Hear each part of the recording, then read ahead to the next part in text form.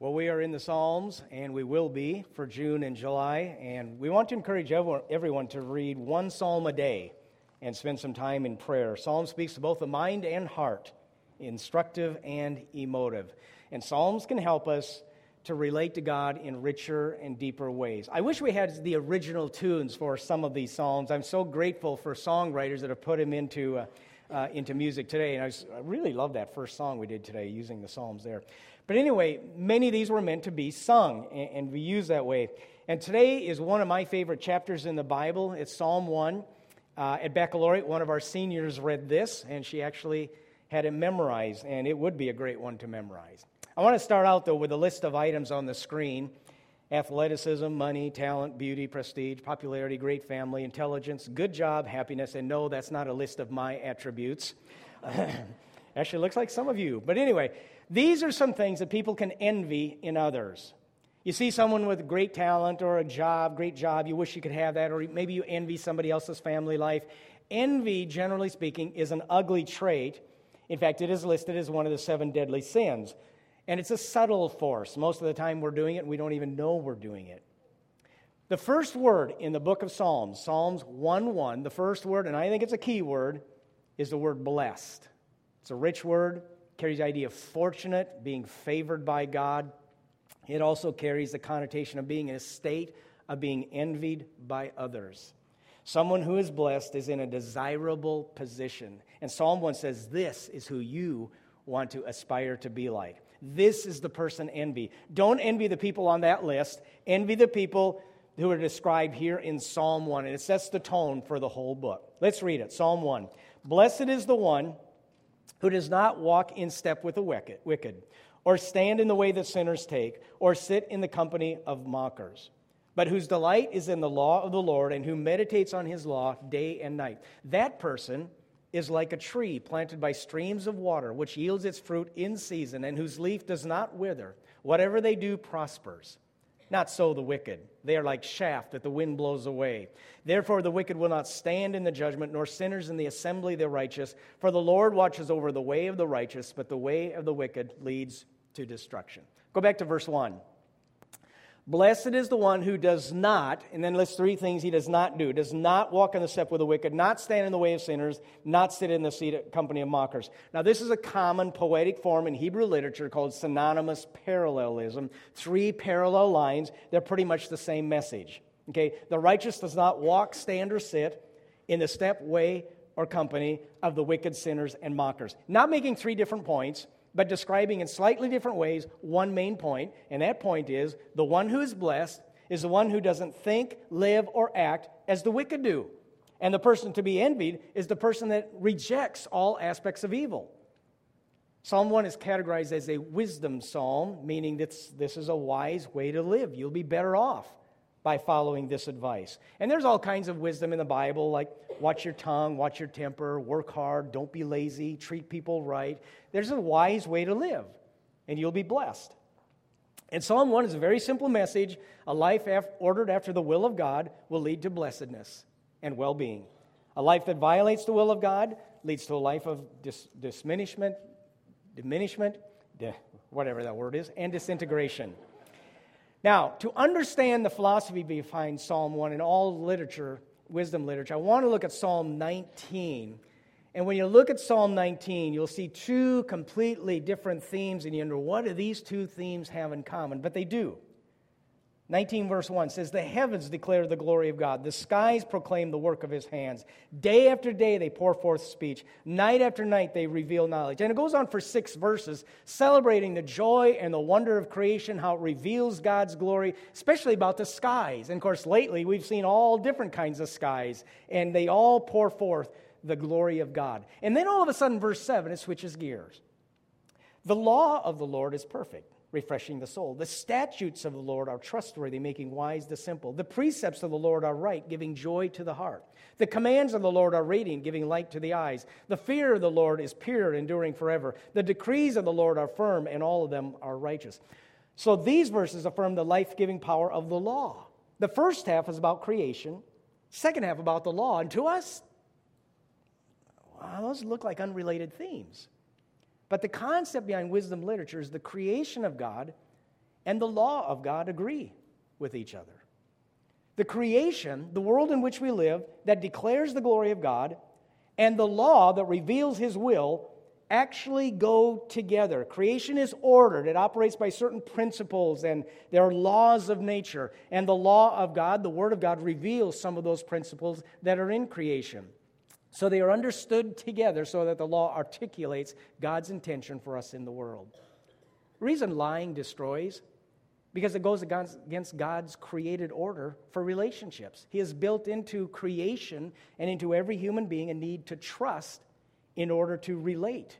And when we lie, relationships are ruined. We not only go against God's law, which says not to lie, but we're going against His created order. Sexual sins, adultery, pornography, that goes against His created order for sexual relationships. And you can argue how it's a matter of choice, and you can call it freedom, and how maybe it's in the genetic code, but the results are clear today. Sexual addiction, sexual diseases, rampant immorality, psychological problems, family breakdown, sex outside of marriage goes against God's created nature. Now, it's not that it's wrong, only just that it's wrong. It is actually destructive. Greed, same thing. When you look at the world, giving is built into creation. Trees give oxygen for the animals to breathe. The soil feeds the plants and the trees. This ecological cycle is actually nature giving to one another. And when humans take and are greedy, we're going against the grain of nature. That's why generous people tend to be more fulfilled and in sync with God's world. William Law wrote one of my favorite devotional books back in the 1700s, and he writes this book on how to live a holy, righteous life. And he says in one of his chapters, imagine a fellow is given a number of items and has no idea what to do with them. He has given bread, wine, water, gold dust, iron chains, and gravel, and he has no idea what those are for. So, to quench his thirst, he puts gold dust into his eyes because he doesn't know any better. His ears hurt, so he puts wine into his ears. He gets hungry and puts gravel into his mouth. He decides the iron chains are to wear, so he puts them around his neck. When he gets cold, he puts his feet in the water. When he gets tired, he sits on the bread. And the result is a miserable life. He chokes on the gravel, he's blinded with the dust, cold because of the water, and loaded down with irons. He got wine in his ears. And then Law says, suppose some God comes along and shows him how to use all those things that are causing all these problems, and the God lays down some rules. Rule number 1, thou shalt not eat gravel. Rule number 2, thou shalt not put gold dust in your eyes. Rule number 3, thou shalt not sit on bread. Rule number 4, thou shalt not put wine in your ears, and so forth. And someone might say, well, that God is inhibiting his freedom with all those rules and regulations. No. The God is making his life better. That God knows what these things are supposed to be used for. And that's why the laws and commands of God are a delight and a blessing. William Law said some people will perhaps object that these guidelines for holy living are too great a restraint, that by depriving ourselves we shall render our lives dull, uneasy, and melancholy. And he's right. The common perception today, as it was back in the 1700s, if you want to live a dull life, do it God's way, obey God's commands. But Law says just the opposite is true. To live by the way of the wicked is the dull, uneasy, melancholy life. Look at our world today. We are free, sensuous, everything goes, very few restraints, no inhibitions, and we think that's the way to the blessed life. I'm going to do it my way, do whatever we want. And what do we have today? Our world is dull, uneasy, filled with melancholy, anxiety, depressed. We have more lawyers and psychologists by far than any other society in the world. How's that working for us? God says, don't be greedy. You might as well be eating gravel. Don't be dishonest. That's like putting dust in your eyes. Don't go against my word. You might as well pour wine in your ear. The one to be envied does not walk in the way of the wicked, does not go against God's created order. Now, there's more to being blessed than just avoiding evil. Verse 1 is the negative side of the blessing, what he does not do. Verse 2 is the positive description of what he does do. You know, if your life is all don't, that's just prudishness, okay? There has to be something more. So what's the envied one do? It says he delights and meditates on the law of God. Now, the law is not just the Ten Commandments or the Old Testament. It's the whole spectrum of God's will for us, including the whole Bible, of course. And the word in Hebrew to meditate is the word hagach.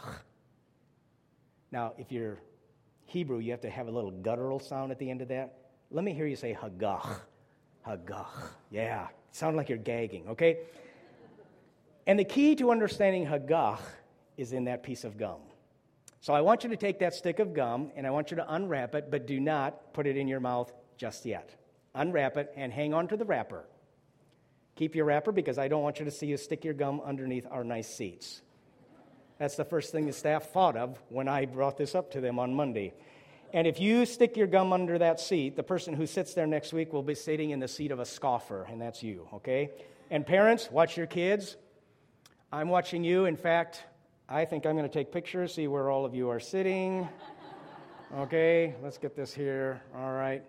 I'm not sure this will do a lot of good because we're going to pick up these chairs anyway, but we've got a record now, okay? All right. Now, we're going to put that gum in our mouths, not yet. When you put it in your mouth, I don't want you to chomp, chomp, chomp. I want you to chew slowly with your mouth closed, please. And I want you to just study the flavors and let the juices juice, okay? I want you to take time chewing it slowly and really taste it while I explain hagach. Okay, go ahead, put it in, chew slowly, mouth shut, all right? Hagach literally means to mutter or to talk to yourself, to ponder. Isaiah 31:4, it says, as a lion growls, a great lion over his prey. The word translated growl is the same word, that Hebrew word, hagach, growling over its prey. He's muttering to himself. It's very similar to maybe a dog with a nice big juicy bone. They gnaw on it, they chew on it, they turn it over, spend time with it, they're getting every little taste out of it. And sometimes there's this little grumble or growl. You hear them enjoying themselves, murmuring to themselves, delighting, savoring it. That's hagach. Talking to yourself, muttering, pondering, growling, chewing, tasting, meditating. And it says the Blessed One is that someone who delights in the law of the Lord, and on his law he hagahs every day and night. In other words, it's in his mind and his heart. One of the findings of psychology over the past few decades is how important spirituality and meditation is in having a healthy, happy, wholesome life.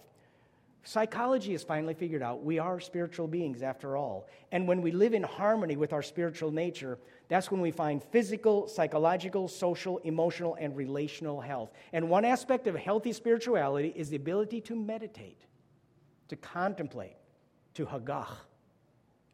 Well, I'm too busy to hagach. I got 5 kids and I got this job. Well, let me ask you, are you busier than Jesus was? He was on the go, go, go, go. He had a lot to get done in 3 years, but he also knew he had to hagach, spend some time with God, and sometimes spend all night with God. And that's what we're aiming for in these Psalms, to deepen our walk with God by letting the Psalms speak to us and pray with us. Read one Psalm a day, it's all we're asking, maybe even just part of a Psalm, and hagah on it. By the way, if you want to get rid of the gum, you put it in the wrapper and take it with you, or you keep hagahing if you wanted to. Anyway, but notice here, in this psalm, there's a very specific object to this meditation. Unlike transcendental meditation or a lot of Eastern forms of meditation, the blessed person isn't just meditating on nothing. It's not emptying your mind. We have enough emptying of our minds these days. The blessed person is meditating on the law and the Word of God. Meditation is prayerful reflection on what God has just told you in His Word. The person to be envied is the person who does not mingle in the way of the wicked. That's what he does not do. Here's what he does do. He lets the will of God be the dominating force in his mind and heart. I see kids with parents who hagah, the Word of God, and I think those kids are blessed to have those parents. The purpose of meditation is to make the truth clear to your mind and real to your heart. It's tasting the goodness and the sweetness and the flavor of God's Word. It's shaping your mind and your emotions and your affections and your imagination. And as you're reading, you can ask yourself questions like, if these verses are true, what's that mean for me? And you sit and hagah it for a while, contemplate and think about it and work it out. If these verses are true, how would my life be different if I truly followed them? Hagah that, and ponder it. If these verses are true, what difference would it make in my life, in the lives of those around me? And it's just thinking through all the implications of it. Someone once said that meditation is the mind descending into the heart. And if you start to ask questions of that word you're reading, You'll start delighting in it, and your heart is going to be shaped, and you will start to notice some changes. His delight is in the law of the Lord. If you haggah on the law, eventually you'll find that you need this daily diet of the Word. This law is life-giving. There's no sense here that the law is stifling or rigid or burdened, but it's something that brings joy and pleasure. I'm going to give you two lists, and I want you to think, which one do you want to be full of? Which of these do you want to be delighting in? First list, love, joy, peace, patience, kindness, goodness, gentleness, faithfulness, self-control. You want to be full of that? Or, second list, hatred, discord, jealousy, fits of rage, selfish ambition, dissensions, factions, and envy. Which is the delight? Which is the one to be envied? I know people who are love, joy, peace, and patience. I like to be around them. And then there's people who are filled with hatred, discord, jealousy, fits of rage. Really don't want to be around them. So in these two verses, we see two ways, two sources of influence, two shapers of the human heart, and the psalmist is challenging us. We'll either be meditating and walking in God's wisdom, or we'll be walking in the wisdom of the world in human wisdom. And the thing about walking in the wisdom of the world, you don't have to do anything. It'll just happen. You got to be proactive about letting God's wisdom into your heart and into your mind. The rest of the chapter then are the consequences of his choices, verses 3 through 6. The righteous is like a tree planted by streams of water. The wicked are like chaff. So for the rest of this sermon, just for a few minutes, I want to haggah on trees for a minute. Just contemplate, what does a tree teach us about the one who meditates and delights in the law of God? Well, one thing I notice about trees, they don't grow overnight. And one possible implication of this tree analogy, as I haggah on it, is meditation takes time to bring growth. Meditation takes a great deal of time, like trees, and it's cumulative in its effects. So if you hear this sermon and you're like, oh, this is great, I want to change my life, and you go out and meditate for 5 minutes, don't expect major change. There's not going to be a 180-degree turnaround. Now, God could do it. Jesus can do it. I don't want to put anything past him. But for the most part, we're more like trees, and trees take time. And not all trees make it, by the way. They often die before they even get started. So you got to hang in there, keep feeding, keep watering, consistently giving yourself the word. What else about trees? Trees imply stability, firmly rooted and strong. They stand through the storms. And in the same way, meditation leads to depth and stability.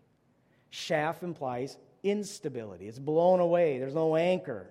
Whatever the culture believes, the chaff believes, okay? The winds come and they blow, the storms beat down, but the meditator is deeply rooted and can persevere. Chaff implies weakness, can't stand up against anything. What's interesting about Psalm 1, by the way, if you look at the verbs that are attached to the ungodly, it's verbs of movement. Walk, stand, sit, blows away. The ungodly are in this constant motion. They're restless without direction, carried here and there by these forces over which they have no control. Chaff is subject to the winds of circumstance. They're blown here and there by the winds of people's approval. The meditating person has none of that. He's characterized not by random movement, but by a tree that's stable. Planted, it will stand no matter how hard the wind blows. Unlike chaff, the meditating person is not subject to the vicissitudes of life. What else about trees? What else? Well, Psalmist does a little pondering of trees, says the leaf does not wither, yields fruit, whatever he does prospers. Meditation leads to life and productivity. The tree's alive, growing and fresh. There's a vitality to his life. He has a constant source of water and nutrients. Chaff, it's dead. It's dry and it's worthless. The one who delights in the will of God produces love, joy, peace, patience, kindness. We call it the fruit of the Spirit. And he's a blessing to others. Chaff produces nothing and is no good to anyone. The description of the tree here is pretty lengthy. He says a lot about the tree. Chaff, he doesn't say much about except that it's blown away. What more can you say about chaff? This passage reminds me of something Jesus taught in the New Testament. There are two paths, two ways, and two gates. There's a narrow way that a few will follow, and then there's a broad way that the majority will follow. And you need to understand, if you're here today following the law of God, you are in the minority. There is no moral majority in the United States. We are not a Christian nation. Jesus is seldom popular in any nation. And the principles that he teaches are essentially the same as what we have here in the Psalm. And Psalm says, if you take the narrow path, you will win. Often you'll be better off in this world, but for sure you'll be better off in the big picture. So if you decide to go his way, this way, you will be blessed, but you need to realize you'll also be in the minority and not the majority. There's a cross-country championship held in Riverside, California a few years ago. And 123 of 128 runners missed the turn. One runner, Mike Del Cavo, stayed on the 10,000-meter course and began waving for fellow runners to follow him. The rest were going the wrong way. Del Cavo was able to convince only 4 other runners to go with him. 5 out of 128 went the right direction. And when I read that article, I wondered, how tough was it for those 5 to go the right way when the majority was going the other way? It's tough to go against the crowds. If the majority's going that way, that must be the right way. Jesus said, if you follow me and follow the will of God, you will be in the minority at school, at work, maybe even in your family. But it's the only way to blessing in life. That's why we need the church, by the way. We're just 5 out of 128. But us 5, we just keep encouraging one another, keep each other on the right path.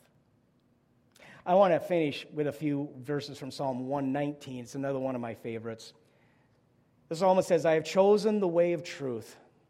I have set my heart on your laws. I hold fast to your statutes, O God. Do not let me be put to shame. I run in the path of your commands, for you have set my heart free.